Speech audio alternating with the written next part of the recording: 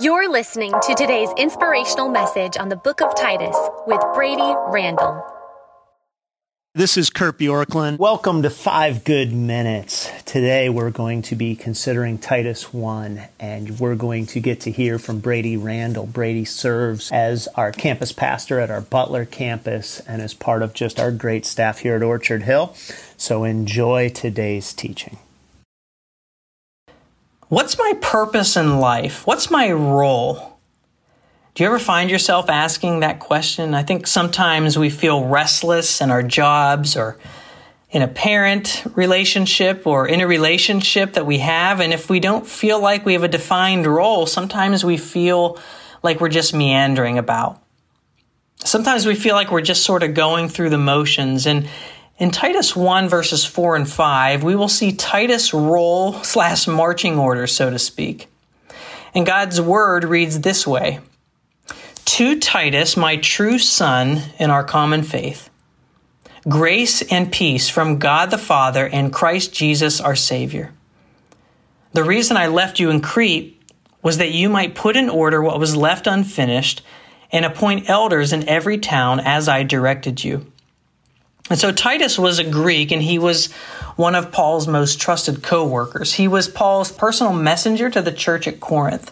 They had worked together and traveled together in the past. And the fact that Paul calls him a true son suggests that he may have been a convert of Paul's, but he's certainly a genuine believer in Jesus Christ. And so the first key to finding your role and purpose and identity is knowing who you are, or maybe better said, whose you are. Titus unequivocally belongs to Jesus. And just personally, I've always sort of struggled with identity as being tied to my performance in whatever role I'm in at a time. Whether it's as a son, or as a student in school, as a golfer in a tournament that's trying to perform and get a good score, as a husband, as a dad, as a pastor. And not only that, but I tend to tie my relationship with God into how I'm performing and how well I'm living up to His standards. And that really is a tiring way to live. But instead, those who trust in Jesus have the identity first and foremost of a child of God. A true son with all of the rights and privileges, not based on our performance, but based on Jesus' performance. And that is so freeing. But this Jesus gives us grace or undeserved favor and peace, just as Paul writes. And yet before anything else, he's a son of God, but he's also been given a very specific role. He is told that he's to provide order and stability, and he's to appoint elders in every town. And so many of us struggle with finding a blueprint or a roadmap for what it is we should be doing. We think to ourselves, it'd be so much easier if God would just tell us exactly what to do, everything written out, just like he does with Titus, to provide stability and appoint elders, which was Titus' marching orders.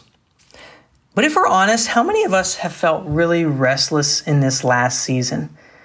Maybe there's been discontent with your current job or your role at home, or just finding a true sense of purpose and meaning.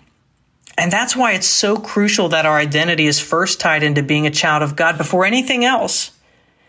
Because if that foundation is not in place, then it's easy to bounce around from one thing to the next. And I think that's probably why so many people struggle with the idea of the will of God, as if it's some big and nebulous thing. And so many people I talk to in Christian circles, they want to find themselves in the very center of God's will.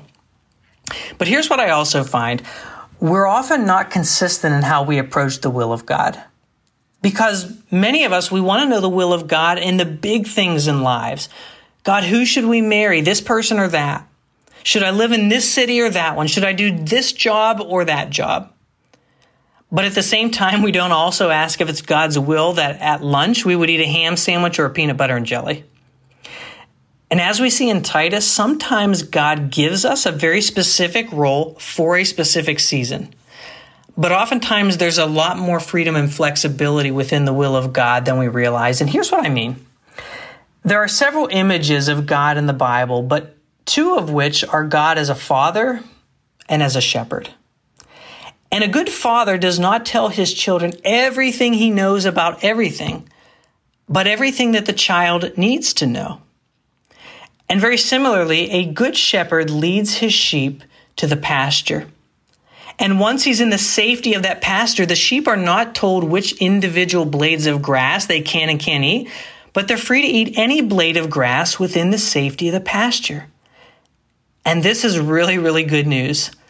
That means that if you're finding your identity as a child of God, and you are within the parameters of what the good Father has told you in the Word of God and in the safety of his pasture, then you and I have a lot of freedom in the choices that we make. That means you could be a pastor or a teacher. You could live in Pittsburgh or Dallas because God ultimately owns both cities. I think the Westminster Catechism of Faith sums it up best when it talks about the biblical purpose for all of our lives.